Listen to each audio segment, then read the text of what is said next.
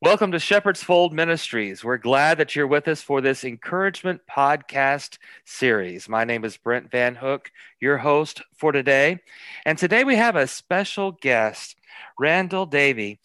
Randall and I have known each other. Our paths have crossed in a variety of ways. Randall, I can think back to even when I was in college in Kansas. You were a minister out there. And then recently, our paths have crossed in a variety of ways, and you are someone who speaks insight, truth, and encouragement to me. And I thought it would be good if you would be our special guest for today's podcast to bring that kind of hope and encouragement to ministers today. So we want to extend a special welcome to you and say thank you for joining us for this podcast today.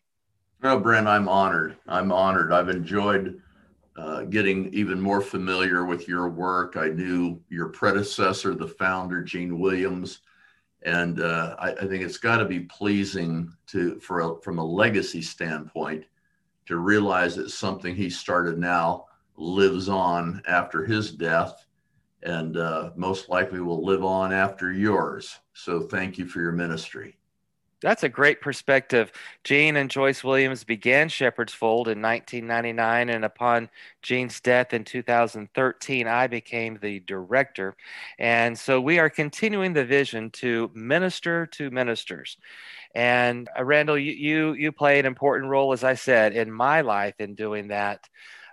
So for our listeners who may not know much about you, can you give us just a quick summary of who you are and what you do? Sure.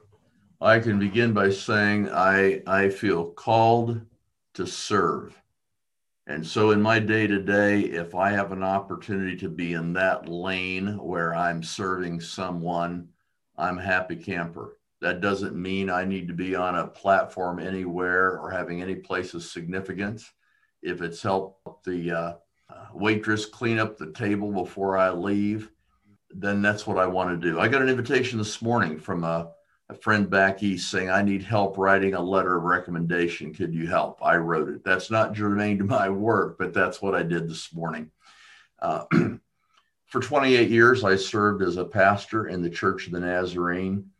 Had a kind of a tragic ending and a wonderful over the years story of redemption. I now have opportunity as an ordained elder to work with a number of clergy throughout the United States as missionaries around the world, college presidents, and serve a number of our general superintendents in the space I hold as an investor coach.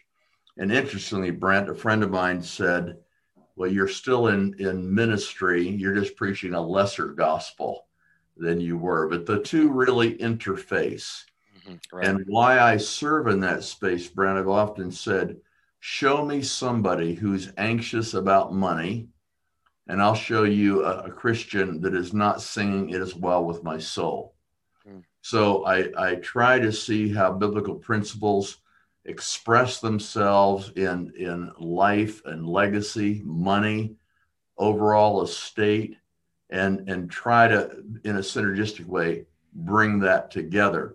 So for 17 years, I've been in business for myself. I have a team of partners in various parts of the country. And now we're doing a lot of work in the nonprofit space. I serve as an acting director of a nonprofit back in the Midwest, and in the process of hiring for them a chief operating officer, a chief development officer. And once that's done, I'll kind of hand it back. Doing some of that kind of work even at our colleges and universities. So I'm an old guy, Brent. I was humbled when you said when you were in college, I was already pastoring. So you've given it away that I am not young. I'm old enough. I dated Abraham Lincoln's mother. That's how old. So I often say, I'll give you a view from the end of the road. I was introduced the other day at a speaking event, and the person said, Randall does not have as much runway before him as he has behind him. So I want to steward this last chapter of my life well. And I think pastors, I just stand in amazement at the challenges pastors have today that I wouldn't have dreamed of 17 years ago. So any way I can serve, I want to do that.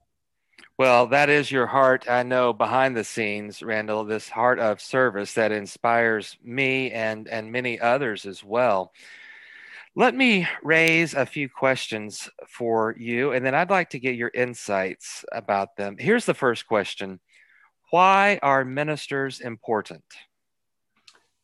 Well, God's made that decision for us. God has called us into ministry, and before the church did, ordained us for service. God has deemed it important. And even though we recognize at times the foolishness of preaching, it's the modality through which God has chosen to transform the world. I don't think there has ever been a more critical time in our history. I mean, in our history, the pivotal role that ministers play. And even as we're wrestling this morning, as I drove into the office, I was listening to NPR, and they were talking about the extent to which the evangelical voice has been compromised by nationalism.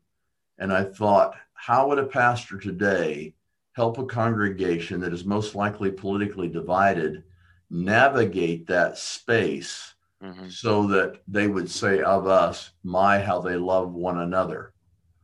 So the pastor's voice in the public space, guiding us to think about very difficult issues. How do we survive when mental health issues are really spiraling out of control because of the pandemic? What does life look like in pandemic? How do we deal with the pandemic of loneliness? Right. Ministers have a unique role, never more important in speaking into that. There's less clarity about theological distinctions than ever before. We have what Rob Staples used to call the homogenization of the evangelical movement. We need pastors. I need pastors. I talked to my pastor this morning and said, boy, I'm looking forward to Sunday to hear what you have to say to help me bring together the gospel and the world in which I live. Never more important, and I think one of the most critical players in our global community today than the role of the pastor. Well, so much insight that you bring to that, and you've alluded to some of what I'm about to ask, but let's go down this trail just a little bit farther. And here's the question. Why should ministers keep going and not give up? Got it. Yeah, I think, again, we'd find ourselves located near the cross, near the empty tomb, and settled in our calling. If I awaken every day resolved to say, I am not my own, I've been purchased, I am not owner, I'm ambassador, I'm a servant. And until I'm released, I'm a minister till I die. Retirement has no bearing. 65 doesn't mean anything. It might mean I go from paid service to unpaid service, but my calling on my life is until I breathe my last. And so it's simply, I don't think we want to tee up the question, do I quit? Do I stay? It's we keep our hands on the plow because we've been called by the one who redeemed us. Well, I think, let me just throw this in my relationship and admiration of you. You are demonstrating how to do that such that someone who is called, in my opinion, doesn't always forever have to stand behind a pulpit in order to have a godly impact. Absolutely.